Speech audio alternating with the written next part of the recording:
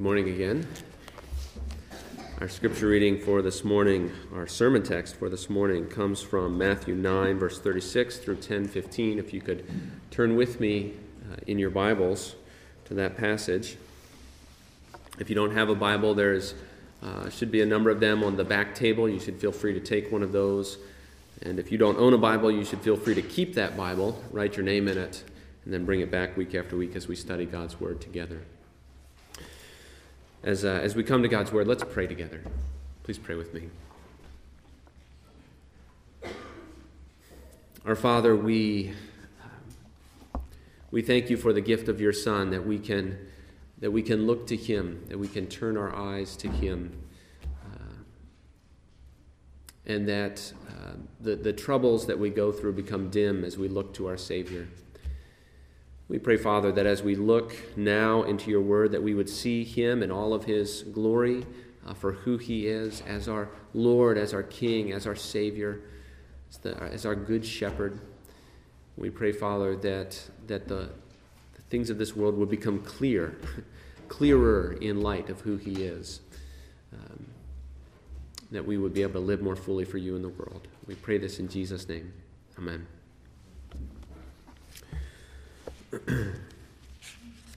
Matthew chapter 9, beginning with verse 36.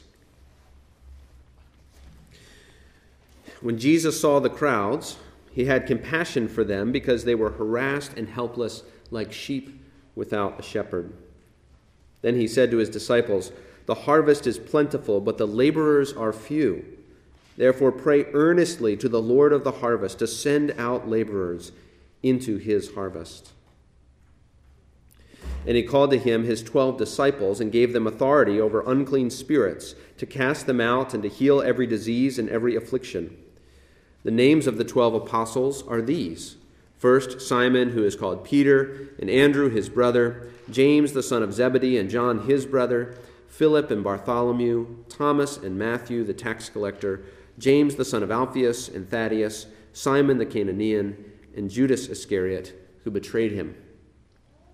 These 12 Jesus sent out, instructing them, "Go nowhere among the Gentiles and enter no town of the Samaritans, but go rather to the lost sheep of the house of Israel. And proclaim as you go, saying, 'The kingdom of heaven is at hand. Heal the sick, raise the dead, cleanse lepers, cast out demons. You received without paying, give without pay. Acquire no gold, nor silver, nor copper for your belts, no bag for your journey, nor 2 tunics, nor sandals, nor a staff, for the laborer deserves his food. And whatever town or village you enter, find out who is worthy in it, and stay there until you depart. As you enter the house, greet it. And if the house is worthy, let your peace come upon it. But if it is not worthy, let your peace return to you. And if anyone will not receive you or listen to your words, shake off the dust from your feet when you leave that house or town.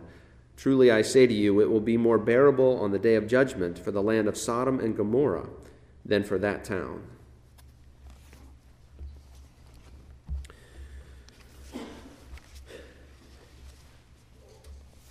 Well, harassed and helpless. That's Matthew's description of the crowds. And we're told, again in verse 36, that when Jesus saw the crowds, he had compassion on them because they were harassed and helpless. And I wonder if this is what you see when you look around yourself and see the crowds. Do you see people who are harassed and helpless? You know, we see people who are going to work, who are taking exams or teaching classes, who are pumping gas and raising their kids, shoveling their driveways. Some look happy, sometimes they're sad. They've got nice things often in our society, nice families, nice cars, nice jobs, nice houses, nice clothes. They're watching good movies and reading good books and listening to good music and eating good food. But this is what Jesus sees when he looks at those same people. He sees people who are harassed and helpless. That's what he sees when he looks at us. We're harassed, troubled. We really are troubled by so many things. In one sense, we're harassed by God's law. right? Legitimate, God-given expectations that we so often fail to fulfill. They bring guilt and it brings fear. We're harassed by the absence of God, right? Our alienation to our Father caused by sin. The relationship that we were created for has been broken, and that troubles us. We're harassed by our flesh, with its myriad desires that burn hot in our soul and won't let up. The twisted thoughts that we try to hide even from ourselves. We're harassed by our bodies, right, which suffer much trouble through sickness and disease and aches and pains and ultimately death. We're harassed by Satan. Right? We're harassed by Satan's temptations, right? Pleasures that he puts forward which never really satisfy, or addictions which are always demanding more. It may be as various as drug addiction or a cleaning obsession. We're harassed by Satan's accusations, the feeling that we can never fit in, that no one could ever love us if they really knew what was going on in our hearts, least of all God. We're so much worse than others, we think, so much worse than people know. We daily face these discouraging, satanic, vicious criticisms, right, of ourselves, that we give ourselves, that others give to us, or that we even project those on God. We're harassed by Satan's lies that lead us into unrealistic expectations of life, or harmful, misleading beliefs, or self-destructive practices. We chase after false comforts because of his lies, the comforts of routine and control and money and relational connections. We temporarily calm our fears with these things.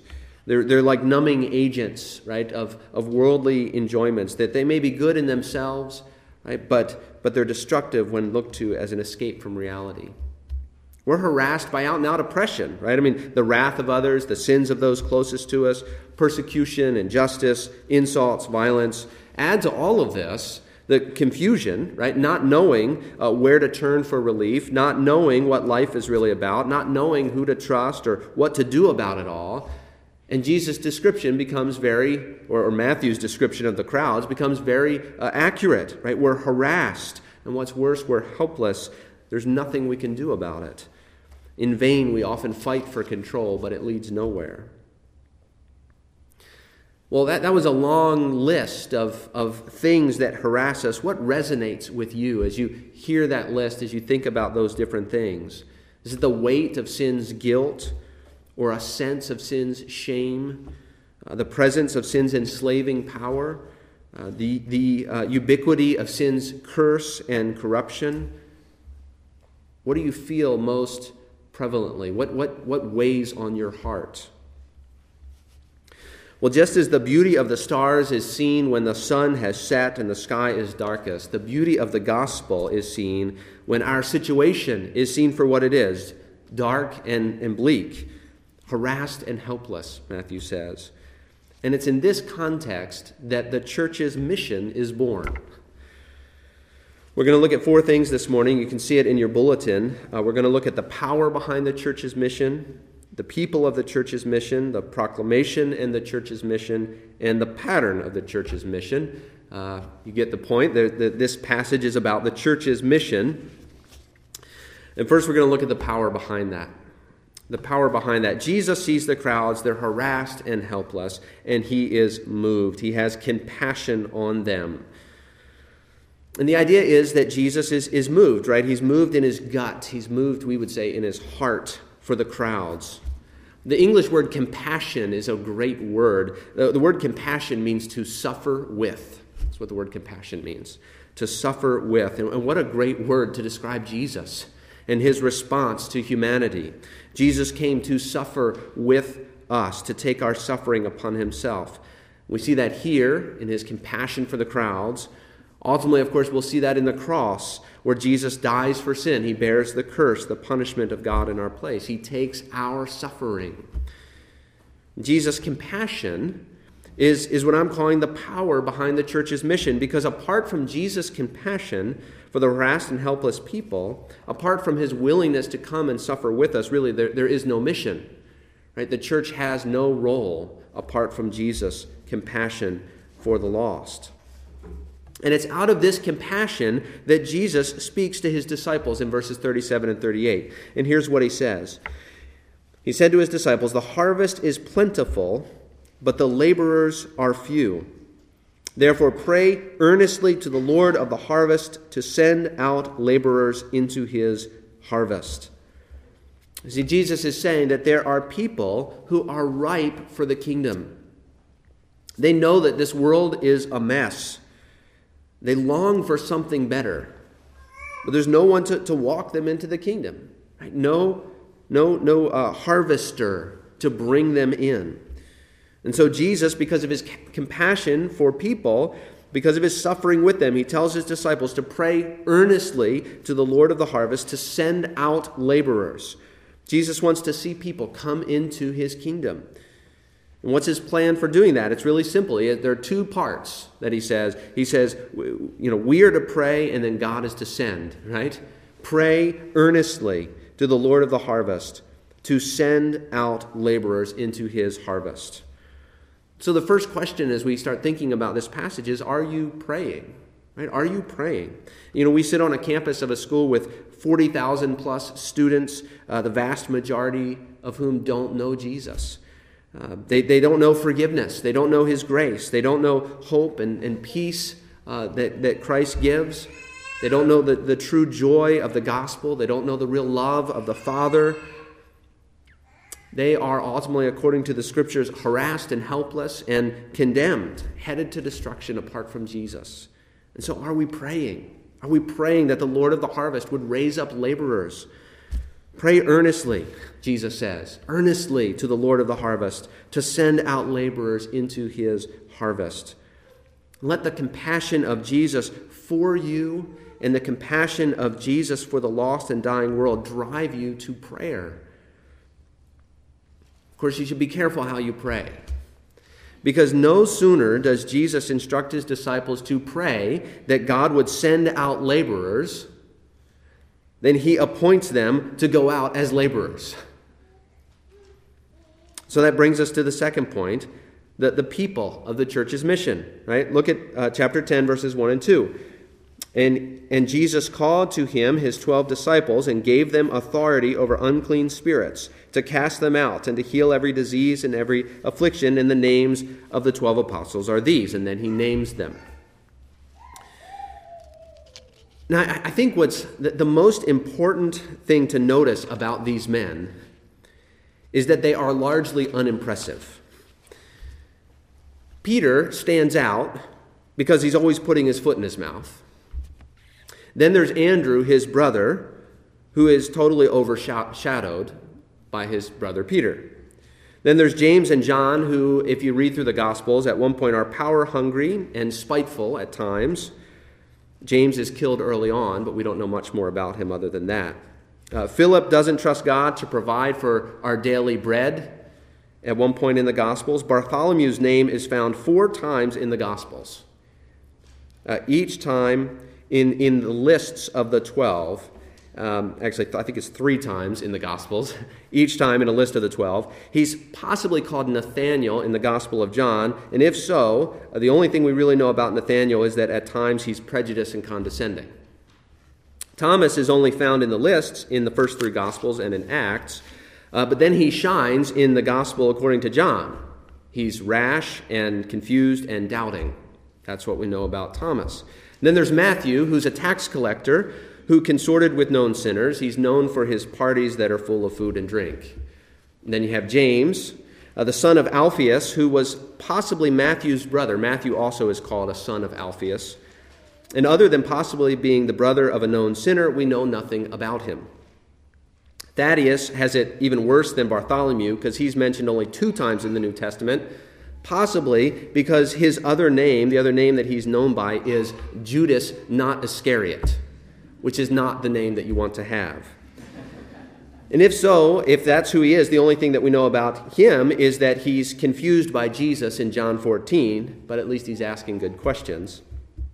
Simon the Canaanian is also known as Simon the Zealot, which means he was likely a violent political radical. And then, of course, there's Judas Iscariot. And so what is most noteworthy about these men is how ordinary they are. They are regular, messed up people that as a whole are unimpressive. Most of these men, all we have is their names. In one sense, they left no personal mark on history. The other thing to note as we look at these names is the variety in these men. Right? There's political variety. Right? Simon the Zealot would have been a violent opposer of Rome, and Matthew the tax collector worked for them. There would have been educational variety, moral variety, geographic variety, where they're from, vocational variety. Right? So we have this unimpressive collection of seemingly random, messed up people. Right? They have little to commend them, little to hold them together, but these are the men that Jesus appointed to begin his mission to the world. They are a picture of the church, a microcosm of who we are. The church universal is made up of an unexceptional variety of people. That's not meant to be demeaning.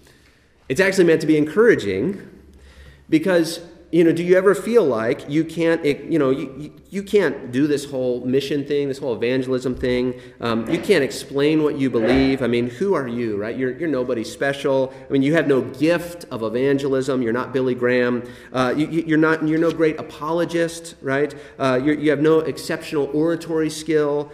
You're just a normal person, a normal student. Well, you're just the kind of person that Jesus wants to use. And you're just the kind of person that Jesus uses right here in the Gospels. Jesus is not looking for exceptional people.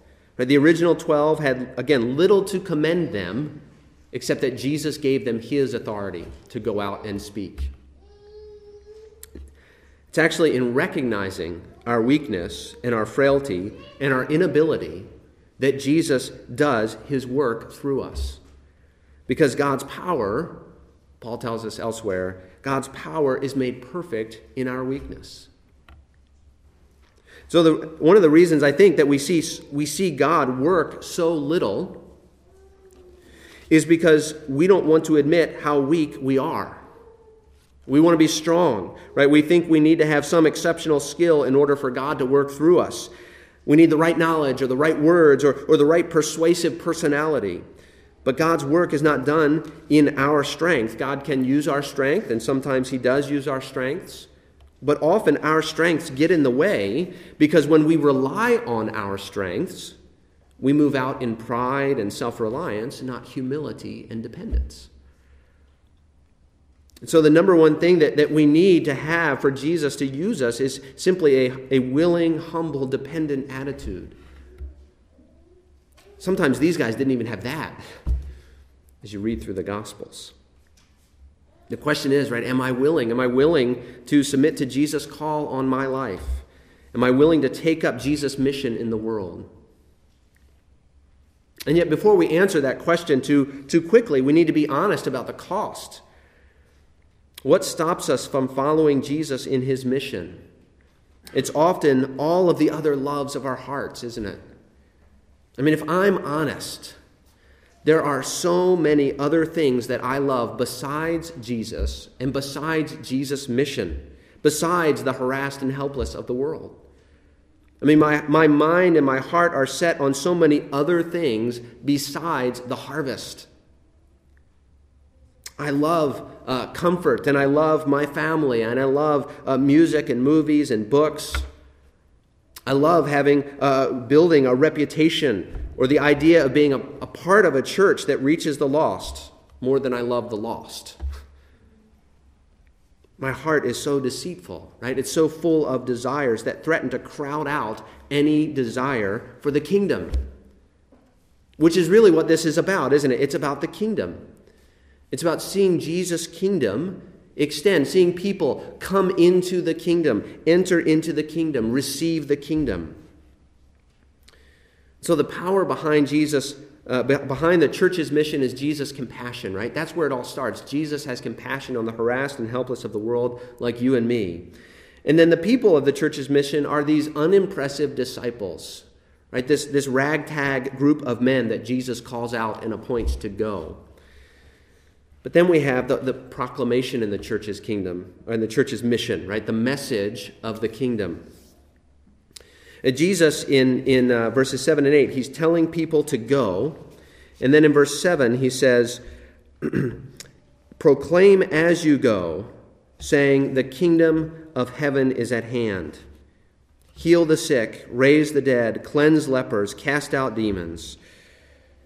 And I want to notice that the essence of the ministry of the disciples is proclamation. That's what Jesus sends them out to do, first and foremost. We'll get to the other stuff in a minute. But first he says, go proclaim. Proclaim as you go, saying, the kingdom of heaven is at hand. They're given a message to announce. Matthew 4:23 calls this message the good news of the kingdom. That's what they're to go proclaim. That's what they're to go announce. Which brings us the question, right? What is the kingdom? What is the kingdom? The good news of the kingdom. They're announcing that the kingdom is at hand. What does that mean? Well, a kingdom is about rule or authority, right? Kingdoms are about kings and the authority that kings have. But given all that we've seen in Matthew so far, here's my definition of the kingdom. Here's how I would define it. The kingdom of heaven is the renewal of all things under the grace-purposed authority of Jesus.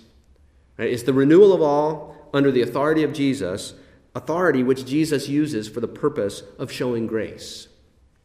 And so we'll break that down, right? The kingdom of heaven is the renewal of all things. In the beginning, God created the world good.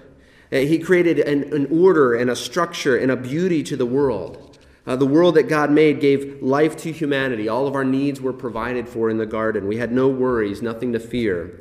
And we were created to rule the world under God, right? To uphold this structure, to uphold his authority in the world. And this is a world that flourished, right? Humanity and the animals and the very ground itself all lived in harmony with one another. The world functioned under the rule and authority and structure that God had set up, and the world was good. But with the coming of sin into the world, we've made a mess out of things. And the ground brings forth thorns instead of fruit, right? And the animals run scared, and society has broken down and is always on the verge of coming apart at the seams. Human relationships are fraught with things like envy and anger and jealousy and abuse and rivalry and oppression and violence and hurt and mean-spiritedness. Right? All because our relationship with God has been broken. We were once his children, but we've become his enemies. And by rejecting his rule in the world, right, we're trying to establish our own. We've established our own little rival kingdoms, where we're all these little warring governments trying to get our way in the world. This world has become a battleground, right, between our desires and God's goodwill. And rather than peace and harmony and beauty, we find strife and discord and the ugliness of the dark underbelly of the world in which we live. The kingdom of heaven is the renewal of all these things. I mean, imagine a world, right, with no arguments with your spouse, no battles with your children, no embarrassment, no unfulfilled expectations, no pain, no sadness, no disappointments, no tears. That's the kingdom of heaven. That's what Jesus was announcing, the renewal of all things. And yet the kingdom is the renewal of all things under the authority of Jesus. Jesus is the king, right? He's the king that God sent into the world, the king of Israel, as Matthew 1 shows us. He's the king of heaven and earth because he's both the son of David and the son of God. Of course, the problem is when a king comes into a world that has rebelled against him, we're liable to judgment. Right? But we're liable to judgment for cosmic treason, for rebelling against the God of the universe, rebelling against the king of heaven and earth. And so in one sense, the coming of a king can bring pure terror. We were charged with taking care of God's world, but we rebelled against God, setting up our own kingdoms. And so the coming of the king could mean the coming of our destruction as his rivals. And yet Jesus did not come to judge the world, but to save it. Jesus came to renew the world, to restore it. He comes to use his authority not to judge, not yet, but to show mercy. And so Jesus does come to conquer his enemies in one sense, but he does that in the cross. By doing away with sin and with guilt, by dying in our place, Jesus takes our punishment for sin. And this is the necessary first part of the renewal. Because rather than God throwing us all into hell for cosmic treason, he can now grant us a royal pardon for our sin. And he can welcome us into his restored kingdom as friends rather than judging us as enemies. So the Son of Man, we're told in Matthew, has authority to forgive sins. That's the authority that Jesus came to exercise. The authority, first and foremost, to forgive sins. By dying for sin, Jesus also won the right to put the world, which was broken by sin, to put the world back together. To pour out the Spirit, the agent of world renewal. The Spirit has come to renew our hearts now and will come at Jesus' return to renew all of creation, the whole physical order. And so we long for and anticipate a renewal of all things as the culmination of the coming of God's kingdom. That's the coming of the kingdom. It's the renewal of all, beginning with us, beginning with our hearts, beginning with the forgiveness of sins, but ending in the transformation of everything and the doing away of all corruption, sickness, disease, and death.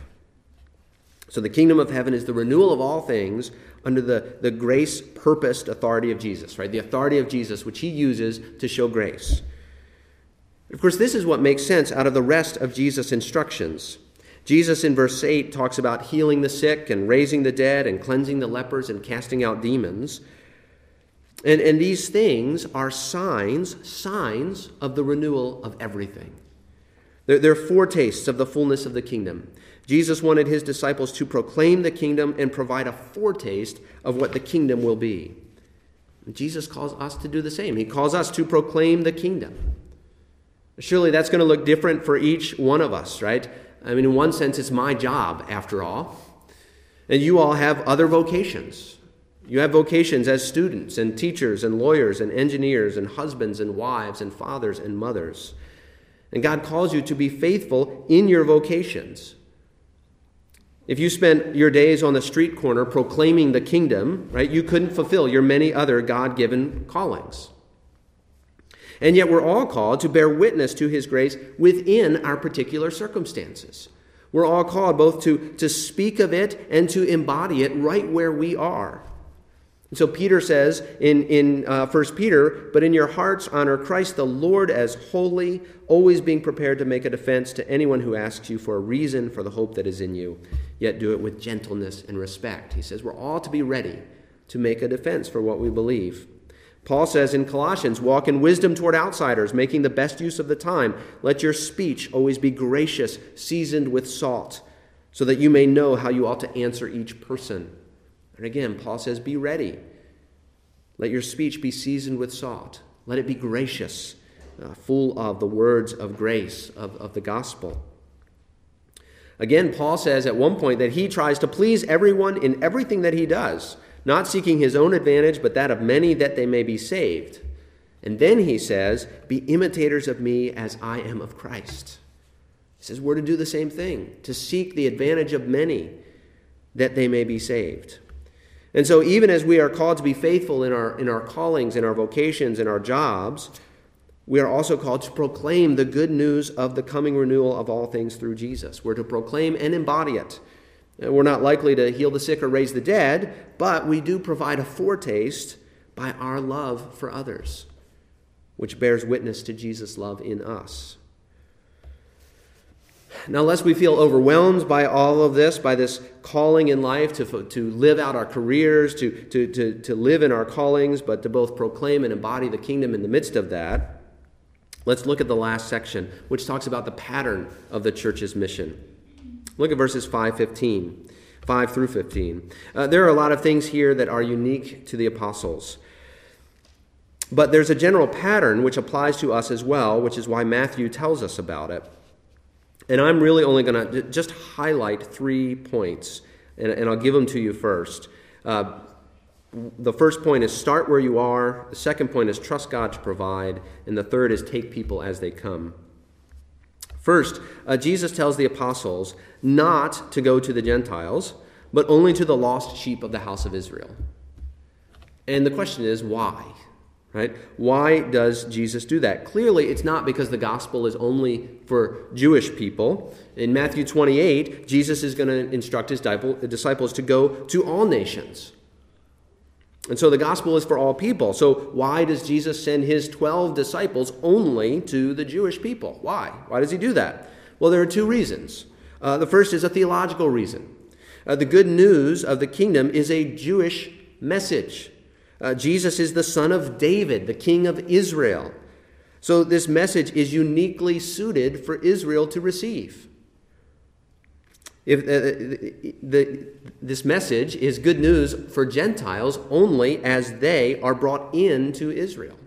Right? When we believe in Jesus, we are actually grafted into God's people, his one nation beginning with Abraham.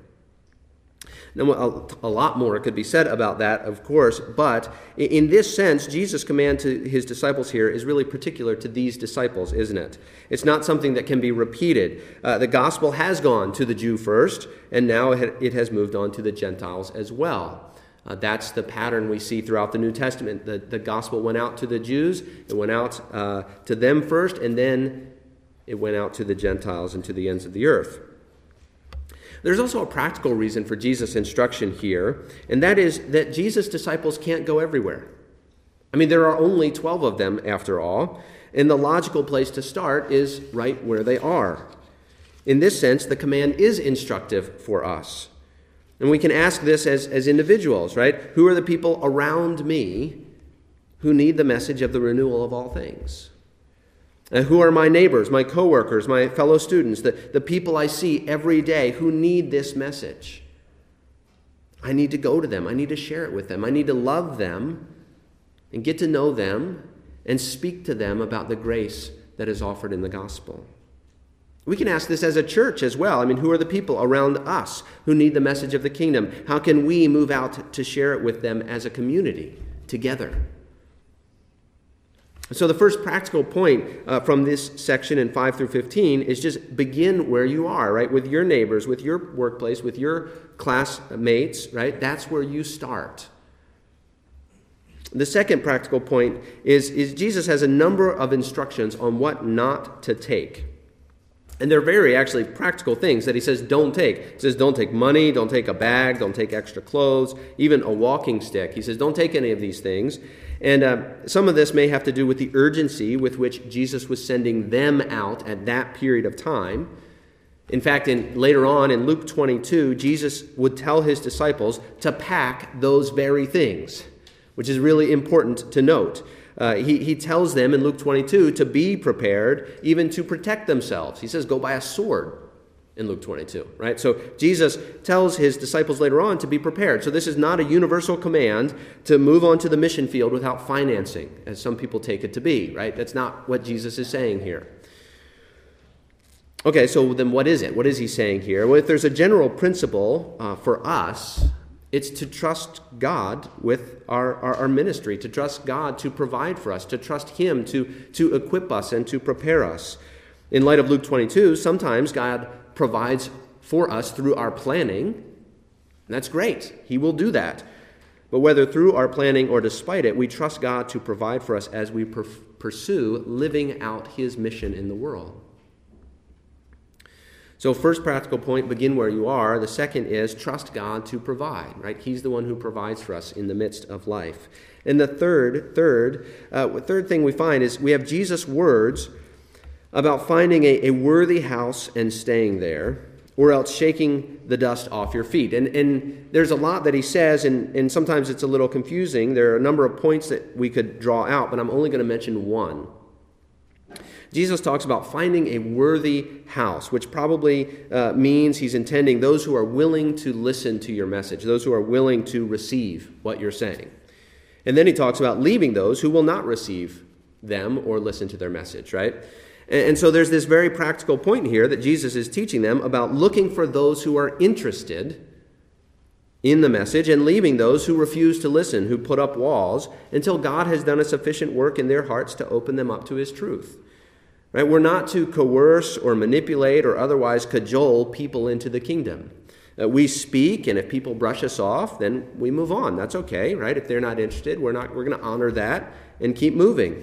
If people receive us, that's wonderful. We unfold more of God's grace to them. Right? It's the principle Jesus mentions elsewhere that to whoever has, more will be given.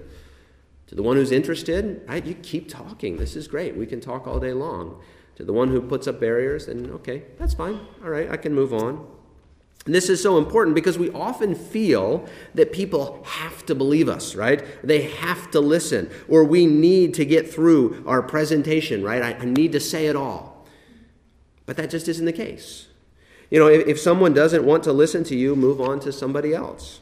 This means that we must keep our eyes and ears open, right? We need to be looking for people who might be open to the message of the gospel. We test the waters, right? We strike up a conversation. We ask a few questions, and we see where things lead. If people receive our words, we rejoice. And if people reject us, we move on. We pray for that person. You can keep loving that person, but you look for other opportunities to speak about the coming renewal of all things. There's no coercion necessary, right? We should never seek to manipulate people into believing the good news of Jesus, renewing the world. That doesn't make sense. It's not the way it works. We persuade, yes, we seek to persuade. Manipulate, never. Right? And there's a difference. There's a huge difference. Well, the worldwide mission of the church began when these 12 very ordinary men were driven by the compassion of Jesus to take the powerful message of the coming renewal of all things to the people right around them. Their method was to imitate Jesus, right? Jesus, out of his compassion, came in weakness, even to the point of death, to renew the world, to establish his kingdom of grace, and he now offers that kingdom freely. Jesus left heaven, which in one sense is the longest missionary trip ever, but then he ministered to his people, right? Relatively close to his own hometown. Jesus never traveled very far. Jesus freely offered God's coming kingdom while trusting his Father to care for his needs. He never forced someone to talk or coerced a conversion. He invited people to come, and he let people walk away. You see that all the time in the Gospels. People just walking away from Jesus, and he lets them go. He doesn't say, no, wait, you don't get it, you didn't understand. No, he just lets them go. Once we have realized the amazing worth of the kingdom proclaimed by Jesus, and that all of these worldly endeavors that our heart chases after, they begin to lose their charm. And we are freed from the ties of this world to follow Jesus in his mission, to proclaim the kingdom in weakness, to offer it freely to all who will have it.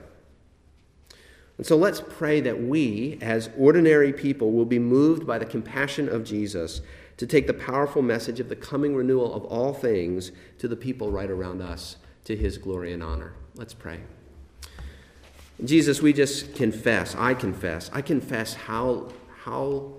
little I love. How little I love you. How little I love your glory and your name. How little I love the lost. Jesus, I don't have your heart of compassion.